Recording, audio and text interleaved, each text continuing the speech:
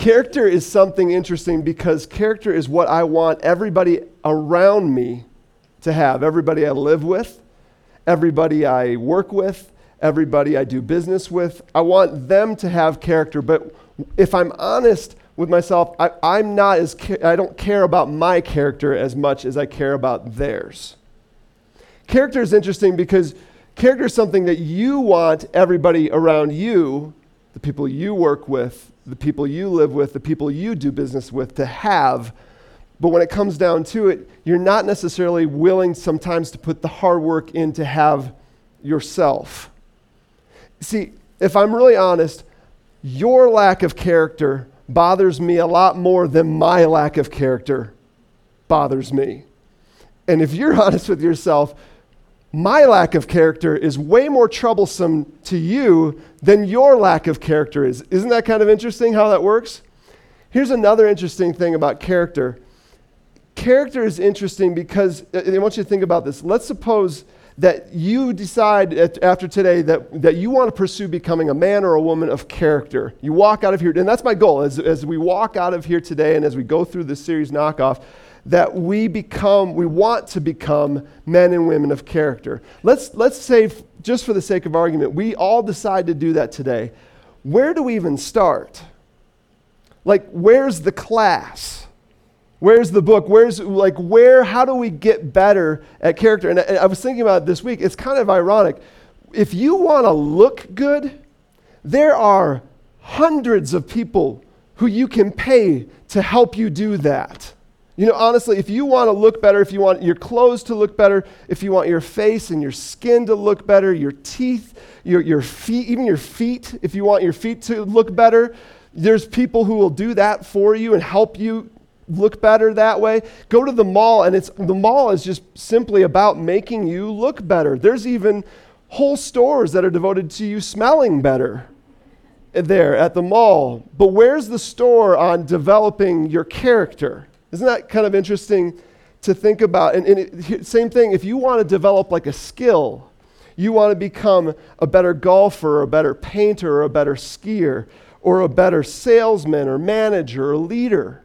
There's tons of stuff out there that will help you do that, to develop this skill. Our country, we have lots of different people who will help you develop certain skills. There's books out there. I'm sure there's a book out there that says, Parcheesi for dummies, or bagpipes for beginners, or so there's that, that exists. You can go to Barnes & Noble or Amazon right now and buy that.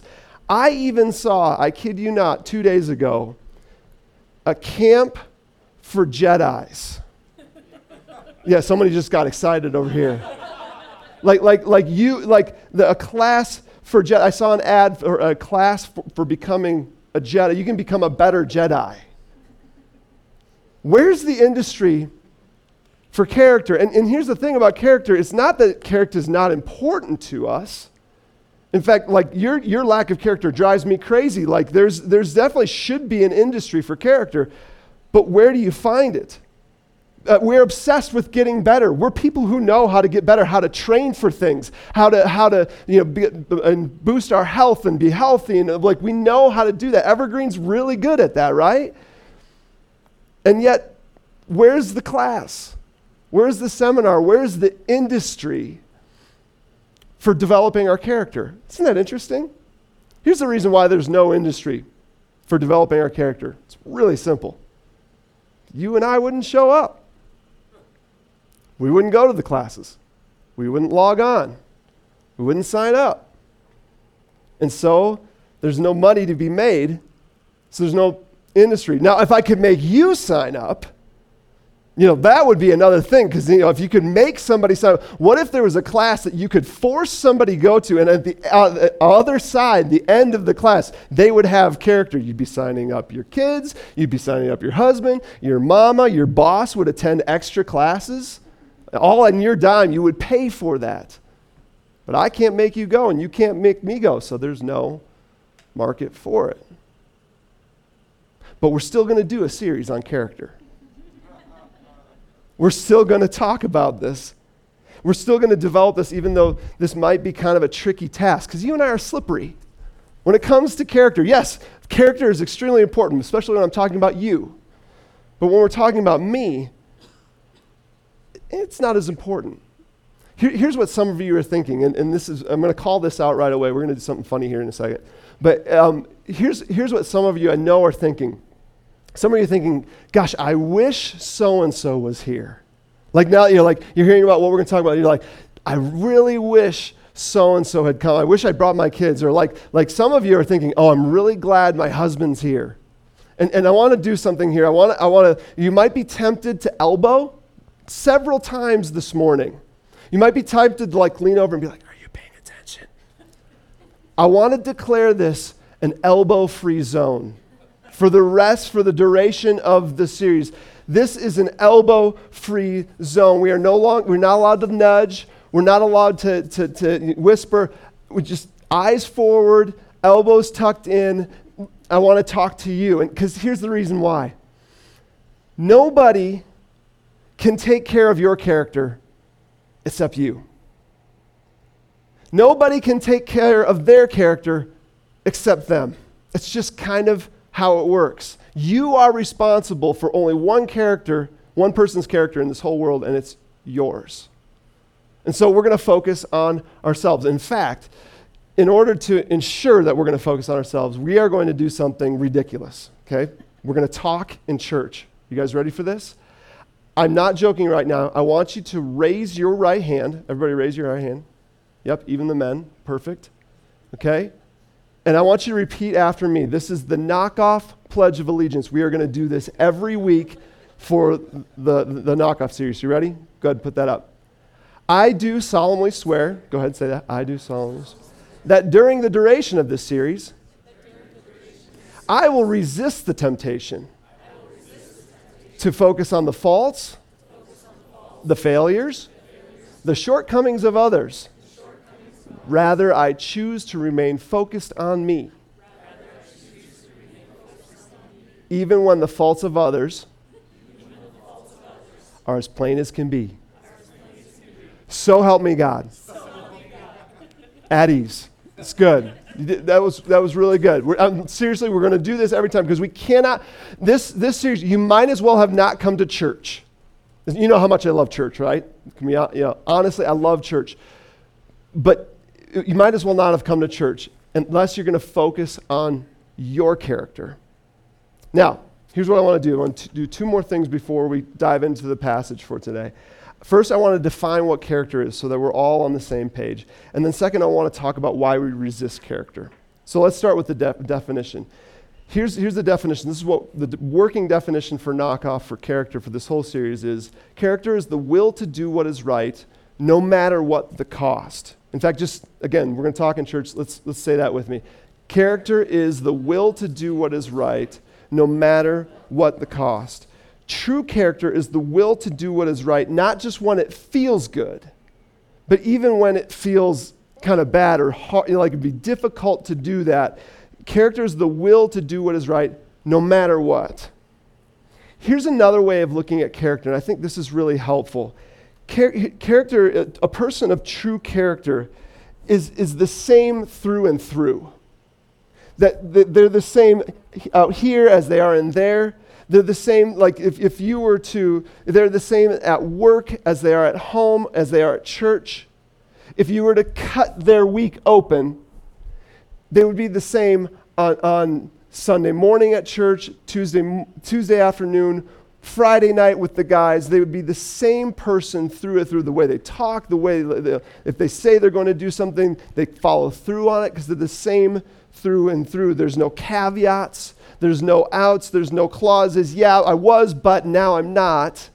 A person of true character. This is true character. Like pure character looks like this because they're willing to do what is right no matter what the cost.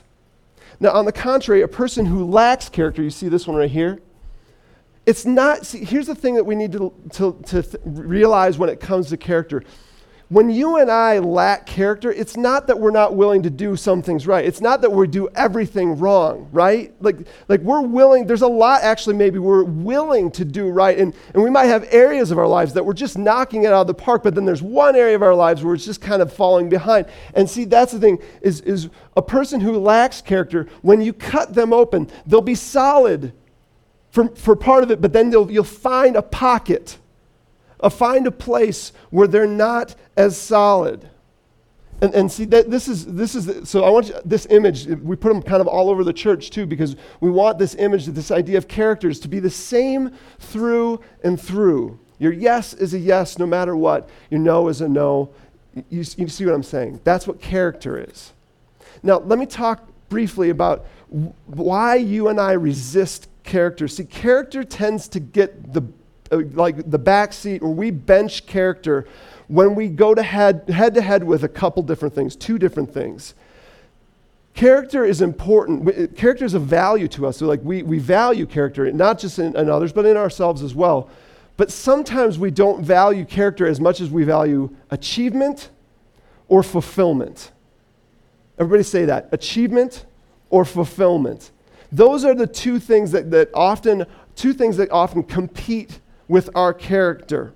In other words, character runs out when all of a sudden we have to choose between either being a man or a woman of character or achieving something or fulfilling something. And it's not entirely our fault, because we live in a world that truly values achievement. I mean, don't we live in a world that progress is important?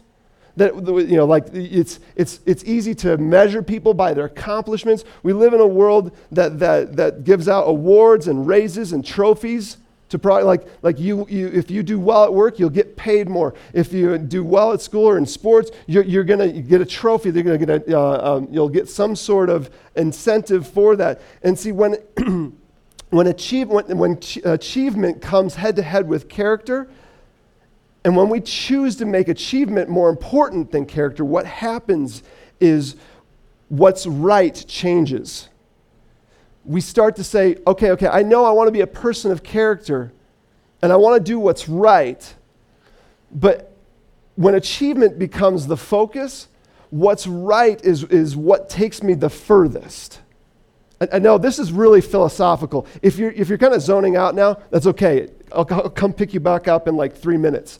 But this is interesting to me, because achievement, like when we say, I have a choice between getting this promotion or staying true to my word, and we choose the promotion, what we're saying is, it's not that, we're not saying that's wrong, we're saying what's right is, what's best is what gets me the furthest. And see, this is why when it comes to school, when it comes to college or high school, if you're in high school, cheating's kind of normal. And cheating is easy because it gets you to where, if school is all about getting good grades, if school is all about getting the degree or passing the class, and cheating will help you do that, that just seems natural for what we should do, because I want that achievement.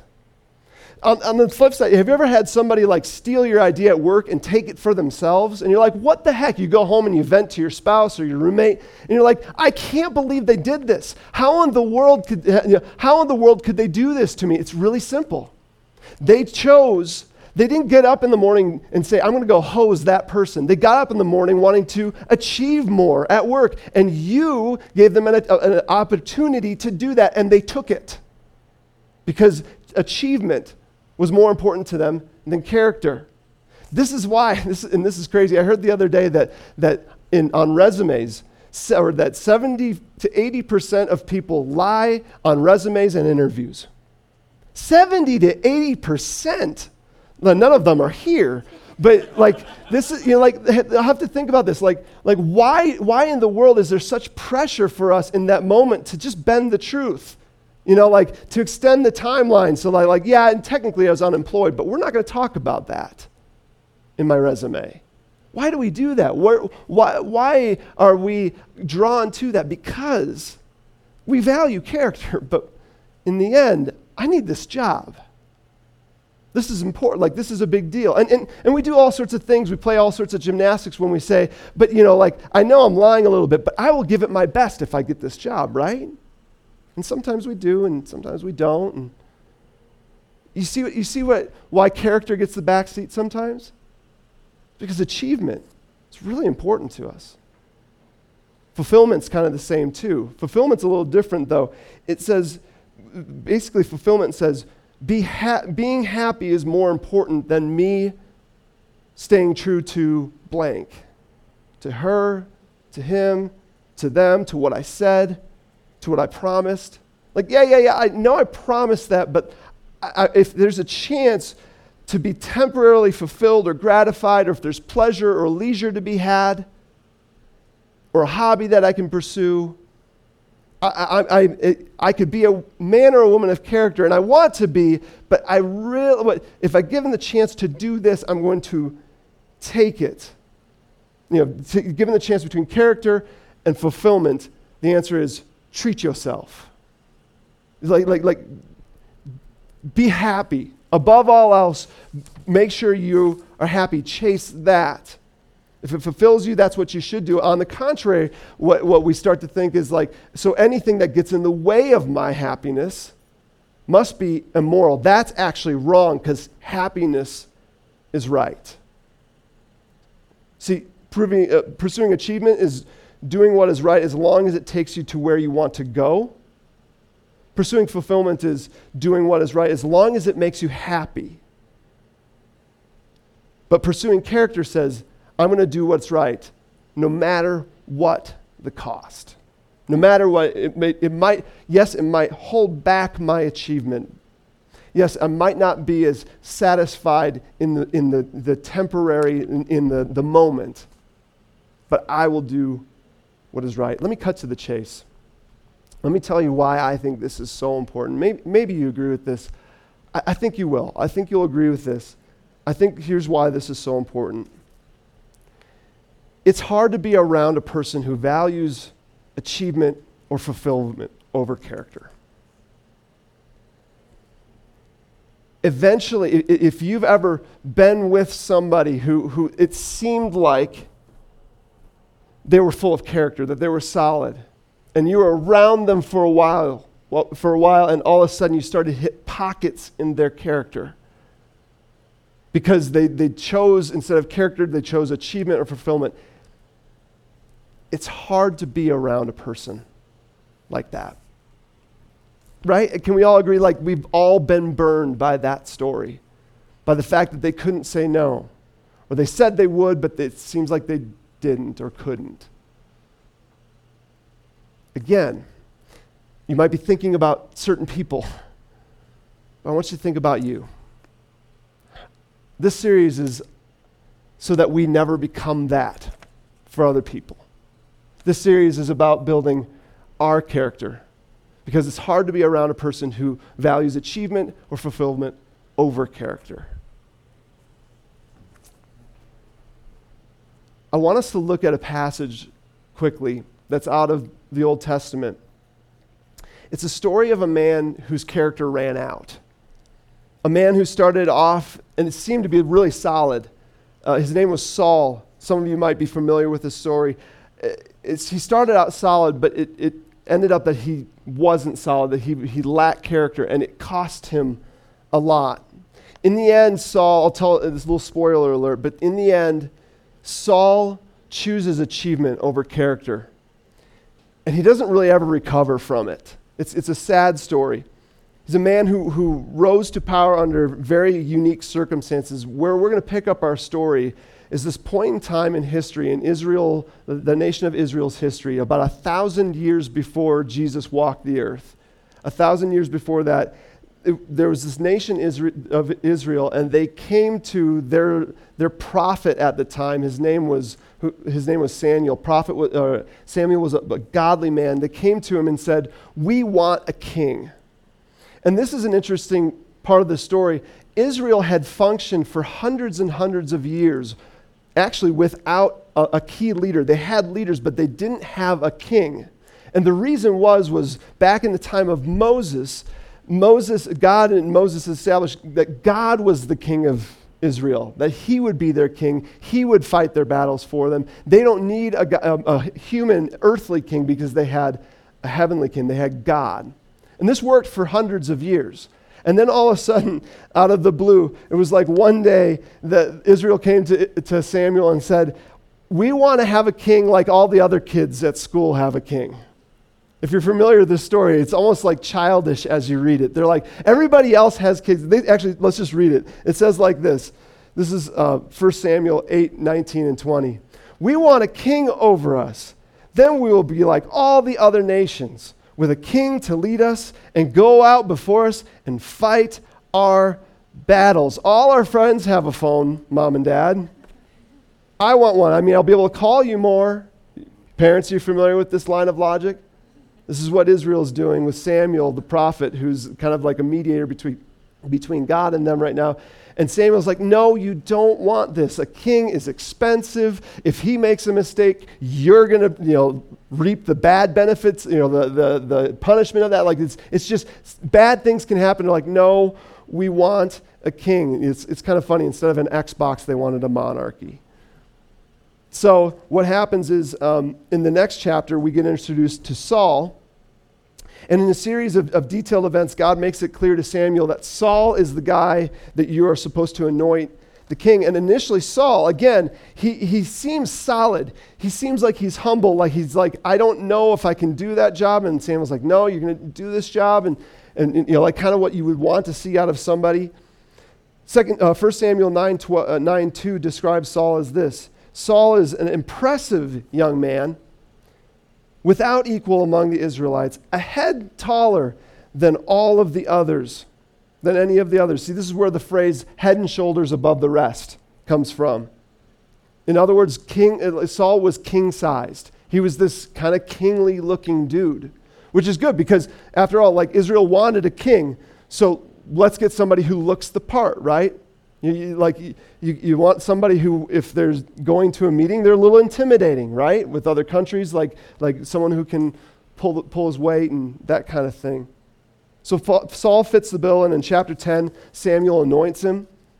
Now Saul must have had a look of disbelief on his face, like in his defense, this was a new idea. Like it just happened that that Israel wanted a king. Who knows if Saul even knew about that conversation? And all of a sudden, Samuel anoints Saul, and Saul's like, what's going on? I don't know if I believe this to be true. So Samuel then proceeds to tell Saul, and again, it's amazing how detailed the Bible is sometimes. He starts to tell Saul all of the things that will happen to him in the next couple of days. So if for no other reason, just to tell him, listen, this is real.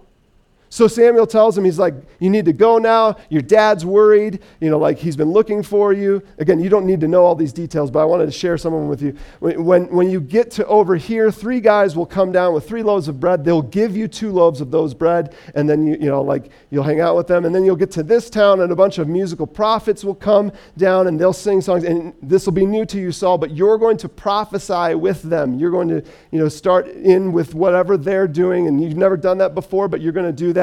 And then 3 little pigs are going to come, and one's going to build a house of brick, and oh good, you're paying attention. I'm just making sure. Didn't lose you there. So Samuel says all of this, and then in the next couple of days, all of this happens so that Saul can know you're going to be the king. But before Saul leaves, Samuel says these very important words. He says this, once these signs are fulfilled, do whatever your hand finds to do, because God is with you. Isn't that a great phrase? I would love to live with that confidence of like, I can do whatever my hand finds to do, I can do because God is with me. Go down ahead of me to Gilgal. This is Samuel speaking to Saul. I will surely come down to you to sacrifice burnt offerings and fellowship offerings, but, and this is ends up being a really big but for Saul, but you must wait 7 days until I come to you and tell you what you're to do next. You guys catch this? You just need to catch this. It'll become important in a couple minutes. Basically, he says, God is with you. Go have fun being king. Meet me in Gilgal, this town, in 7 days. Wait for me there until I arrive, and then I'll tell you what to do next. So Saul does some good things in the next couple weeks. He actually comes there during that next week. There's an Israel city that gets attacked that's on the edge of the country and gets attacked and taken over by, I think the Amorites come and take them over. And Saul responds to it. As the king, he stands up, he gathers and musters up an army of 300,000 men. Not bad for your first army. Like, it's pretty impressive. He shows up, kicks butt, saves the Israelites. Everybody's like, yeah, Saul, you're awesome. And in the meanwhile, here's another thing that shows us that he had some character. Right before that, some people had said, who is this guy? Who is this Saul? He can't be the king. There were some haters. And at the end of the war, at the end of this little, not a war, but this little battle, some people say, hey, where are those haters? Bring them over here. Let's kill them. And Saul's like, no. And Saul says this is a day of mercy. He says, this is a day that God has given us the victory. So not only does he do this, he leads well, he extends mercy, he gives God all the credit. Solid, right? Then we get to here. This is 1 Samuel 13. Oh, here, before we read. Then he gets to Gilgal on the 7th day. So it's been a week now. Where he's supposed to, and he comes to where he's supposed to meet Samuel. And the Bible tells us that Saul had 3,000 men with him. And then all of a sudden, the Philistines show up with 6,000 men right across the valley. Not only there's 3,000 over here Israelites, 6,000 over here Philistines. And the Philistines have chariots, which is like modern day tanks. This is kind of the equivalent. Like imagine being a foot army, or whatever you call it, and there's tanks over there. And Israel starts freaking out. The army starts to like bleed. It starts to just leave. Let's pick up here. This is 1 Samuel 13, starting in verse 6. Saul remained at Gilgal, and all the troops were with him, quaking with fear. He waited 7 days to the time set by Samuel, but Samuel did not come to Gilgal. And Saul's men began to scatter. See, all of a sudden, the pressure's on. All of a sudden, Saul needs to make a decision. Do I keep my word to Samuel, or do I just do what I think I need to do?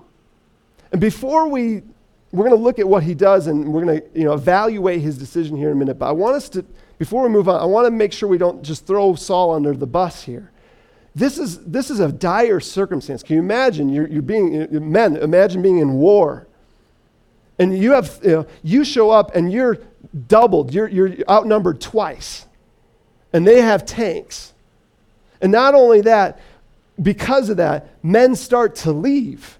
In a minute, we find out actually the army ended up being whittled down from 3,000 to 600. So now it's 600 to 6,000. That's 10 times the size. What would you do? In a time of crisis, has your character ever buckled? I know my character is buckled under pressure much less than that. So I just wanted to establish that before we throw stones and sticks at Saul. We're going to pick apart what he does. But I want us to feel the weight of the situation. It's not a good one. And you and I, people of this much character, we might buckle as well. But let's look at what he does. Just a heads up, what happens next doesn't have much meaning to us in our culture, but it had all sorts of meaning in their culture. I'll explain here in a second, but let's look. Verse 9.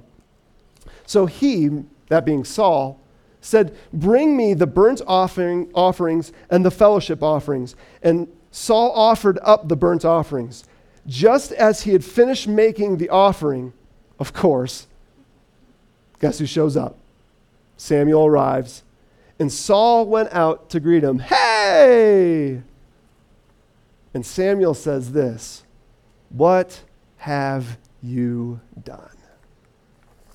Now, again, we might be like, what's the big deal? I don't get it. See, the pressure's on. In an attempt to shore up his dwindling army, Saul takes matters into his own hands. He grabs some animals. He sacrifices them, which is his way of saying, "Lord, please bless this mess." Who's prayed that prayer before? Like you just, like, Hail Mary, full of grace, here we go. Lord, please bless this situation. That's what Saul's doing here. There's nobody to do the sacrifice, so he's like, I'm going to do it. And then Sam shows up.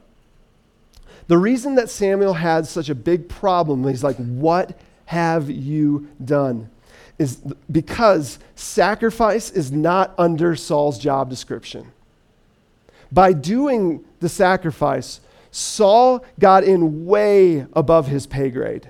Let me explain. This is maybe the best way that I can explain it. Pause for a second. We'll leave Israel over here.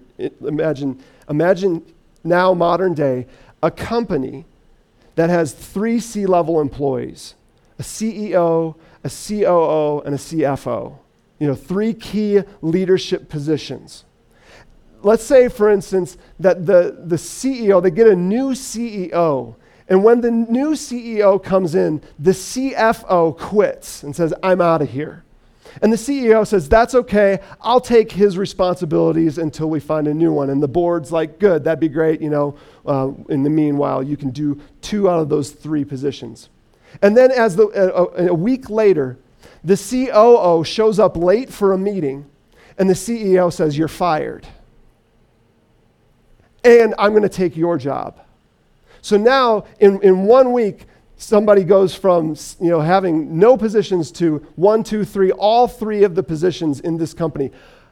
How would the board respond to that consolidation of power in one man in 1 week? Not well, right? Okay, so that's as close as I feel like I can get it in a modern sense. Let's go back to Israel. Israel had 3 major offices: king, prophet, and priest. Now, 8 days ago, Saul was none of these, right? He was just Saul. And then all of a sudden, Samuel shows up on the scene, and he's like, you're going to be king. And Saul's like, I don't even know what that means, but okay. A couple days later, Samuel's like, in a couple days, the prophets are going to come down, and you're going to prophesy with them. So you're also going to be a prophet. By taking the sacrifice, 7 days after he became king, by taking the sacrifice and sacrificing himself, he put himself into the position of priest as well. So now he's occupying all 3 of the major offices in this nation of Israel. Something that no one had done before. Okay, and catch this, something that only one person would ever do again. And I'll give you a hint. His name rhymes with Jebus. Like, what Saul was saying here is, Israel, I'm all that you need. Israel, I got it all, baby. I am prophet, I am priest, and I am king. You all you need is me. Another way to say it in Israelite or Jewish terms is, I am your Messiah. And Samuel says, what have you done? You are way above your pay grade right now. See, what seems maybe not as that big of a deal to us, it's a sacrifice, Samuel, chill out, was a really big political statement to everybody around Saul. I am all that you need. You see what's happening here? Saul starts out as solid. He makes some good decisions. And then when the pressure's on, whether it be from fear or impatience or pride, he chooses, his character runs out. And he chooses achievement over character. The idea of being all 3 of these positions was appealing to him, and he gives in. Unfortunately, it doesn't stop there. His character ran out there, and it seems to run out for good. Here's what happens. Pay attention. This is Saul's response. Pay attention to who he blames. Saul replied, when I saw that the men were scattering, Samuel asked, what did I do? When I saw that the men were scattering, those cowards, and that you did not show up at the set time, you slacker, and the Philistines, the Philistines, look at them. Can I remind you, there's 6,000 of them over there, Samuel, with tanks. I think they may even had a Jedi class. Like Samuel, They were assembling at Michmash, and I thought to myself, now the Philistines will come down against me at Gilgal, and I have not sought the Lord's favor. Samuel, you know how God gets when we don't include him in things. He just, I thought I was doing so, and then he finally gets to himself. So I felt compelled to offer the burnt offering. He starts pointing. Well, you didn't come, and the men, Philistines, and God. If you want to know someone's true character, pay attention to what happens when they get caught. Do you agree with this? Like, I thought of this week. I was like, if you really want to know someone's true character, pay attention to how they react when they're caught. That's a little counterintuitive to us, right? Because it's like, no, if they were of true character, if they were the same through and through, they wouldn't do anything wrong, therefore they wouldn't get caught, right? We're going to talk about that next week. You don't want to miss next week, because we're going to talk about David next week, and he gets caught. We're going to watch, I'm giving away a little bit of next week, but we're going to look at what he does. But right now, let's look at Saul. Saul, he says, Saul points the finger, and that tells you something about him. It tells us something about his character. And here's what's really sad about Saul's story. Saul never relents. He never repents. He never owns up to what he did this day. Not only on this day, but he does this for the rest of his life. And it eats him alive. If you know Saul's story, it's sad because he's 30 years old at this time. He's been a king for a week. And even though he made a mistake here, he didn't own up to it, and he made another one after that and another one after that. And for 42 years he was king. And it was miserable. Because that's what when lack of character, when the pressures cave in, when the pressures come and push on us, sometimes we cave in. A couple of chapters later, God comes to Samuel and says, hey, Samuel, I know you're sad about Saul, so am I, but I need you to get over it because I've chosen another king, another man who's going to be my king. So I need you to go anoint them. So Samuel gets up. He finds this guy named Jesse in the town of Bethlehem, and he says, hey, can I come over to your house? And he says, sure. And then this is great. This is 1 Samuel 16. So this is Samuel. He's going into Jesse's house where he's presuming to anoint a king. And it says this: when they arrived, Samuel saw Eliab and thought to himself, surely the Lord's anointed stands here before the Lord. And God says, no, this isn't the guy, and don't call me Shirley. Airplane. Like Samuel sees Eliab and he sees something about him. Like we don't know what Eliab looked like, but there was something about him that looked like a king. And God's saying, no. That's not him. Surely the Lord's anointed stands before me. God says this in 1 Samuel 16:7. But the Lord said to Samuel, and this is the key. This is where I want us to land today. Do not consider his appearance or his height. Oh, he's tall, so he must be good. Remember Saul? For I've rejected him. Eliab's not my guy. The Lord does not look at the things people look at. People look at the outward appearance. People look here. The Lord looks at the heart. The Lord does not look at the things people look at, Samuel. People look at the outward appearance, but the Lord looks at the heart. See, while it might take months or even years for you and I to learn someone's true character, God doesn't have that problem. He's able to look right at us and see us for who we are. And if that's scary to you, it need not be, because he loves you still. Well, we're going to talk about, I can't give away next week's sermon, but God looks at the heart. He doesn't judge books by the covers. He judges them by the pages inside. That's what he looks at. That's what's important to him. And here's why God looks at the heart. And some of you came here today just to hear this, what I'm about to say. The reason God looks at our heart and he wants to see character. Do you know why he desires to see character in us?